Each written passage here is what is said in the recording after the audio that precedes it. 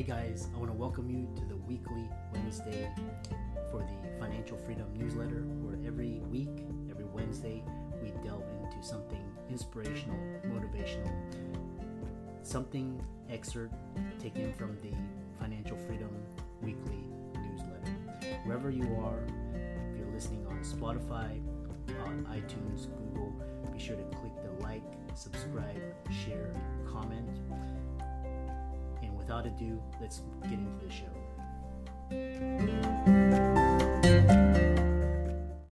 When you need mealtime inspiration, it's worth shopping Kroger, where you'll find over 30,000 mouth-watering choices that excite your inner foodie. And no matter what tasty choice you make, you'll enjoy our everyday low prices, plus extra ways to save, like digital coupons worth over $600 each week. You can also save up to $1 off per gallon at the pump with fuel points. More savings and more inspiring flavors make shopping Kroger worth it every time. Kroger, fresh for everyone. Fuel restrictions apply.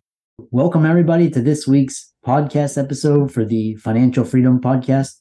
I'm your host, Dr. Christopher Liu. And as you know, I talk about 4 different types of freedom: time, financial, location, health freedom. And in that light, I'm always scouring the globe looking for entrepreneurs, influencers on the cutting edge, changing the world. So today we have Steve Buzogany, and he dubs himself as the Appreciation Advocate, which is really interesting. And he's the founder and CEO of the Appreciation Advocate. So today we're going to talk all about customer relationship, referral, and a whole host of other types of success mindsets, building a business. And so I'm happy to welcome Steve to the show. Welcome.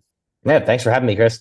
Happy to be here. Yeah, I know we had connected through Podmatch, which is a great way to connect hosts and guests together and vet them. And you started out in, looks like real estate. So tell us more about your journey and how you came to be doing what you're doing now. Yeah, sure. So for me, with the whole real estate thing, I actually started in accounting in college. And I was just like, yeah, let's do this accounting thing. It was the safe bet. Everybody's telling me to do accounting. You'll always have a job, that kind of thing. And I was just like, okay, cool, let's do it. Like, I picked it because I was told to pick it, not really because it was something I really had a passion for. I am a numbers guy, just not, 8 hours a day for 30 years. So basically I got into that, had 2 internships, and I realized I was like, I can't do this. I absolutely will not work. So I got the internships ended, and I went into my senior year not knowing what I was going to do. And then I was like, I need something that doesn't require a whole lot of prerequisites, if you will. And real estate was the answer for that. So I got into real estate, and then I started out as an investor flipping houses. And then I changed from there over to a real estate agent. I think the guy we were using, a couple of people we were using to sell our houses, I was like, I think I could do your job better than you. And then, I didn't say that, obviously, but in my head, I was thinking, I'm like, you know what, I should get my license. So I got it, did really well with it, got the whole, all the little fun awards they give you. And then a mentor of mine said, hey man, you got to stop working so hard. Start focusing on the relationships more, and maybe not so much on just the transaction. So that mental shift right there was what propelled me down this whole road. So we go from working transactionally to working relationally, and that's now. And then obviously after a while, I become the referral guy in the office, and everyone's asking me what to do, and how I'm doing it, and I tell them, and people start saying like, I just don't have time for that. That's a lot of work. I don't have time for that. So that's how the Appreciation Advocate was born, because I start doing it for other people now so that they can save time and not have to neglect their past clients, and still get the referrals from them though. It's really interesting because, in this day and age now, like culture and brands are huge assets, and, affiliate marketing is huge, like referrals. Yep. So, and so what's interesting is you actually learned early on, very, very, very prescient and smart, that switch from transaction to referral or to a relationship. Yes. And so tell us, like, why referrals are the best types of leads. Yeah, I mean, for one, a referral comes trusting you already, and people don't do business with anyone they don't trust. So that's there. So for what made me buy in really, really hard was when I went to a listing appointment. I gave him the good old salesperson pitch. I spent like 60 minutes in this woman's house trying to get her to use me and giving her all of my Hungarian charm, and she didn't go for any of it. And like after a while, she was just like, you're great, you're cute, but you're too young. I don't want you. And I was like, oh, God. So I can't do anything about that. Like, I'm too young. But so like, here's the thing. I was helping another couple who did appreciate me a lot more. And then they gave me a referral to their family member and their aunt. And I started working with the aunt, and she bought in hard on me, just like the niece and nephew did. And I didn't have to work hard to sell her. She came to, oh yeah, I heard you did a great job for my for niece and nephew, and I, would love to work with you. I'm really excited about this. I was like, okay. Didn't have to sit down for an hour. So time wise, it was way more efficient. And work wise, it was a ton. I didn't have to work almost at all. It was just done for me. Almost. It was like a done for you, lead generation system. And I was just like, this is cool. So let's go with that. And so that's basically what made me go like, okay, I really need to go down this path a little bit more. I need to investigate this further and build this up. Yeah. And it's so in this day and age of marketing and everything's all digital, can you explain to the listeners how they are unintentionally poisoning their best customer relationships and how to correct it? Oh yeah, sure. So basically, I guess for one, a lot of people think their best customer relationships, you got to obviously give them a lot of attention, which is good. You should be doing that. It's just the way they go about it most of the time is really where they unintentionally poison their best relationships, where basically, like, you may have a client that gives you $50,000 a year. And then you're like, oh, cool, holidays come around. And that's the first problem. And then you give them a gift like, hey, thanks so much for being a client. Here's $25 gift card to Amazon. It's like, there's a lot of problems there. One, you're giving during the holidays, which you shouldn't do because for at least in a professional level, because that's when everybody gives gifts. So if you're trying to stand out, that's the first strike. Second, you're giving a gift card. That's a lazy gift. And that kind of basically communicates that you don't really have the time to really say thank you to this person. And then third, the value of the gift, $25. This person just paid you 50 grand for the year. And you gave them a $25 gift card. So, I mean, why don't you just, piss in my Cheerios at that point? So like, but here's the major problem with that. And here's why it's unintentional, because the feedback loop on gifting is a big, fat, massive lie. When you give somebody a gift, they're always like, oh my God, thank you so much. This is so nice. You didn't have to. Oh my God, you don't have to do that.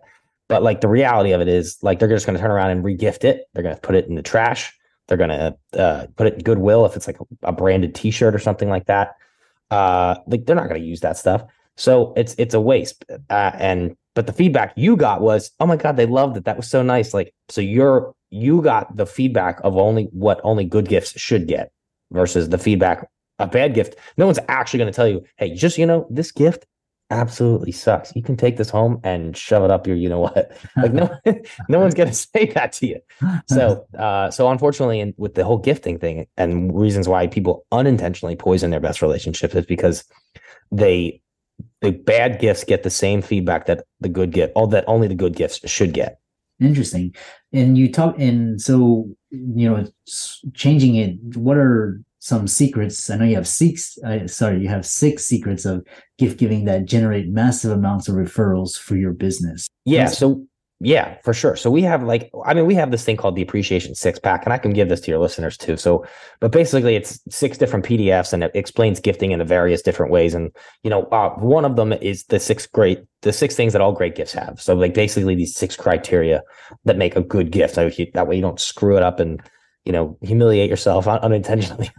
But basically the first thing is you want to focus on your best people and make it about the recipient, not you. So when you're giving a gift, don't put your branding on it. Don't make it about you. Don't put I wouldn't put something that says in big bold letters, appreciation advocate, and then hand it to somebody. Like I have this frame for selling more than 40 homes. Somebody sent me a big frame, like a big 2-foot by 4-foot picture with a big thing in the middle of it said, congratulations on selling 40 homes in 1 year or whatever. I was like, all right, cool. But it's all their branding, all of it. And I'm just like, this is completely useless. Like, I don't like it's literally face down under a bunch of books over here because it's not really important. And she probably spent a ton of money on it, but it's useless to me. So that's fake. So to put a pin on that one, the focus of the gift needs to be on the recipient, not the giver. And then the second thing for the criteria, you want it to be high quality. So the gifts can't be cheap, because if they're cheap, they get forgotten. The gift is basically a symbol of what the relationship means to you. So if you're going to give them a cheap gift, you're basically telling them, hey, I don't really think this is a high quality relationship. I don't value it as much. Versus the other end of the spectrum, hey, I went out and got you something really, really nice. Versus, and this because I really value our relationship. The third thing is you want it to be personalized. So the gift should be like unique to the recipient. So maybe it's their favorite color. If you can get it engraved, I highly recommend you get it engraved, or some kind of personalization added to it, or etched in there, or some kind of I don't know, whatever. Put somebody with a laser to put something on there. But and it shows that you notice these little things. Or if it's like a custom picture of something, that a picture of their family, or something that only they like, if they get this item, it is the only one of these items that exist on the planet. It shouldn't be like something they can go out to the dollar store and pick up, or something they can get anywhere online. It should be something that you took some time to make this thing, whether online or in your own home. Like I got into woodworking during COVID. I had built a couple of projects for my clients in real estate and gave them stuff, and that one of a kind gifts. They really liked it. Fourth thing is the deep and emotional impact. So like I was just telling you, kind of ties in with the last one. You want a good gift tugs on the heartstrings. So and obviously as business owners, we all know that people make decisions emotionally and then they justify logically. So if you can give a gift in a way that ties to the recipient's emotional drivers, you're way ahead of the curve. So that's big there. Then the gift has to have staying power. So this kind of ties in with that high quality gift part, what we were talking about earlier. Nice things don't get tossed like the crap gifts do. They don't get forgotten. They're useful and they're significant and they get kept. So and sometimes when they're nice enough, they even get put on display. So they're seen more often, and it keeps you top of mind, as opposed to in the subconscious and not top of mind. And then the last thing is obviously let's not forget the fundamentals here is let's to actually build a connection with the person we're giving the gift to. So if you can attach some kind of video or personal note, handwritten note, actually handwritten, not machine written, if you can. I know sometimes with larger scale stuff, sometimes these people have machines write them. I get it. It's not. I'm not condemning it. But if you can do actual handwritten notes, I would totally go for that. Over some kind of like, going to Microsoft Word and typing in like script or something like that. But yeah, those 6 criteria make a really good gift. Yeah, it's really interesting because as my business starts to grow, it's really referrals is actually a huge component, and people talk about, and if you generate good karma and vibes, and people will tell their friends and family about it. So and then and these 6 secrets are really interesting about gift giving, because it's kind of like this art of appreciation and developing relationships like you were talking about. Yeah, for sure. And that's so the cool thing is like, yes, referrals, there's a difference between word of mouth and working by referral as well. So like if you're working by referral, you're being intentional and proactive, and you're actually actively seeking referrals from your favorite people, versus on the other end, it's your word of mouth advertising is just kind of hope. You're just kind of hoping people tell people about you. It's very passive. So what we do is work by referral. We're actually very proactive about it, and we help other small businesses not lose track of their best people. Yeah. And tell us more how gratitude works. And you talk about how it generates a huge return on investment. Of course, we're not using people to, generate returns, but tell us more about how that works. Yeah. So it's actually funny. So the topic of gratitude is you could bring up gratitude to basically any human being on planet Earth, and they'll always tell you, yeah, this is awesome. Yeah, gratitude's great. It's like the best thing ever. The only problem with gratitude is that in terms of business is it doesn't sell by itself. So you have to repackage it. Like I could never go up to you and be like, hey, Chris, you need to say thank you more to your family. You'd be like, get the heck out of here. So you'd be like, so basically what you have to do is you have to sell the benefits of gratitude. Because when you're grateful to your best people and you're grateful to the people who help support you and help you grow, that by itself organically will produce more referrals. It will produce higher income. It will produce working with people that you actually like to work with versus people you don't like to work with. It will produce more time off. Like those benefits, people will buy those. Everybody loves those. Those will sell. Gratitude, on the other hand, does not. So you have to basically, a mentor of mine, she told me, basically give them what they want so that you can give them what they need. Interesting. I like that. Yes. Yeah. Well, I like that saying. Give people what you want so that they can give them what they want so you can serve them what they need. Nice. I like that. Yes. I took a little bit of time. It took me a second to even get it out. So I totally get it. I got it right. Definitely. Well, it's a recording, so you can go back to the episode and rewrite it. Yeah. And I like how you talk about like it's kind of like you're bartering like social value and relationship value, and it's kind of like you're packaging it in different ways. And it's and social capital is actually can be more powerful than like financial capital. It's a different type of capital that you can use. So sure. I mean, absolutely. The social capital, I think, will always outweigh the financial capital. I think when people buy into a business, they buy into you. Like they're not buying the like you could go to an HVAC person or a real estate agent or a financial advisor or a doctor or a physician. It doesn't matter. Like there's 100 bajillion of each of those things that I just named. Like you're not the only physician. You're not the only real estate agent. You're not the only financial advisor. But why people work with you is because they like you. They buy into you. So that's why it's really important to have that social capital. And then what I always tell people is people have two bank accounts. They have their financial bank account and they have their emotional bank account. It will be easier for you to make withdrawals from their financial bank account if you make more deposits in their emotional bank account.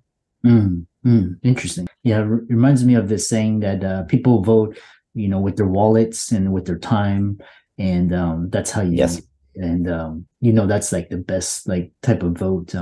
The other I know a lot of small businesses or businesses they're struggling to find top talent, or or their employees like quit and just kind of turnover. And tell us the biggest secret to maintaining top talent that most small businesses don't know or use. For sure. So good question. So I think with that, I know with that is that just like clients, employees are people also, and people like to be appreciated. And when people are in an environment where they're very appreciated, they don't want to leave. So I think it was really cool. I think Gary Keller talked about it for Keller Williams and so here's the thing. In real estate, it's difficult to leave a brokerage. You almost have to leave in the middle of the night, because if you leave in the middle of the day and you can't just walk in, they'll terminate you and cut all your emails off, and you can't just leave. So you have to be like very secretive about how you leave an office in real estate. So, and it's very difficult and brokerages make it very difficult to leave. Now, on the flip side of that, Gary Keller and Keller Williams, they make it very easy for an agent to leave. And I think that's really cool, because Keller Williams actually has a higher retention rate than most brokerages too, because Gary Keller's philosophy was like, make it easy for them to leave, appreciate them, and make it easier for the agent to leave and grow their business. And they'll want to naturally, organically stay and grow it here. And and I think that's such a great philosophy. And it works. I mean, at least when I was in at Keller Williams earlier in my career, I think it had became the number one brokerage in terms of sales volume when I was there. Not my office. I'm saying the brokerage as a whole, as a company. I think it passed Remax for the first time, but now here I am at Remax. That was my most recent one. So yeah, it's really this is a fascinating discussion. As we're coming to the end of the discussion, one kind of final thought or question is this: art of attraction, art of letting go, stop chasing and start enticing. Yes. So whenever my whole thing is whenever you're giving gifts to people is you don't have to chase them down. So like for me, my thing is I'm like more introverted naturally. I don't like to do the cold hard sell kind of thing. So what I did is I used the gifts in my real estate career to kind of break the ice and make people want to work with me. So like people got my gifts and I'd follow the gift with a phone call like 2 days later and be like, hey, just want to let you know I sent you a gift in the mail. Did you like it or did you receive it? And people are like, oh my God, yeah, this is so nice, blah, blah, blah. And they start loving on you. And like now they're enticed to work with you. Like they're enticed because they love you. You've made a deposit into their emotional bank account. Now they are more willing to help you with their financial bank account because they've already bought into you. So like they're now enticed. They're working with me versus me having to try to like swoon them or work in the back door somehow or try to get that, sales pitch going. So like, that's what I mean by that. So like, and for me, the gifting was always the easiest way to do that because everybody loves getting gifts, especially when they're not expecting it. Yeah, the element of surprise and shock and awe factor, man. That's huge. That's really huge. Yeah. Great discussion. And for all the listeners out there, Steve's advice is really timeless, especially in this day and age of quiet, this great resignation, quiet quitting, silent quitting, all of this. How can people follow you, contact you, check out your social media, etc.? Yeah, sure. You can give us a follow on Instagram at Appreciation Advocate. That's the handle. And then after that, I mean, if you guys have any questions about anything, you can just reach out to me directly. My email address is steve@appreciationadvocate.com. And, I do check it. So it's not just some generic email. It's actually my email. Yeah. And for all the listeners out there, be sure to check out the Appreciation Advocate on Instagram and email. All of Steve's resources will be in the links and show notes. And be sure to check out his website, appreciationadvocate.com. He's got a free webinar there. And so thanks for a great discussion and thanks for coming onto the podcast. No, thanks for having me, Chris. It's a pleasure to be here. The longest field goal ever attempted is 76 yards. The longest field goal ever missed? Also 76 yards. Why bring this up? Because knowing your limits matters, both when you're kicking a field goal and when you gamble. Betting more than you're comfortable with is like trying a 70-yard field goal. It probably won't go well. So set a limit when you gamble and stick to it. Want more helpful tips like this? Go to keepitfunohio.com for games, quizzes, and lots of ways to keep your gambling from getting out of hand.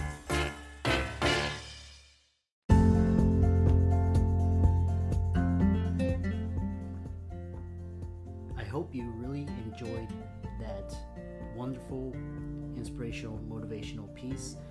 Again, wherever you are listening, if you liked it, be sure to like, comment, share, subscribe. We're on everywhere: Spotify, iTunes, Google, Amazon, Audible.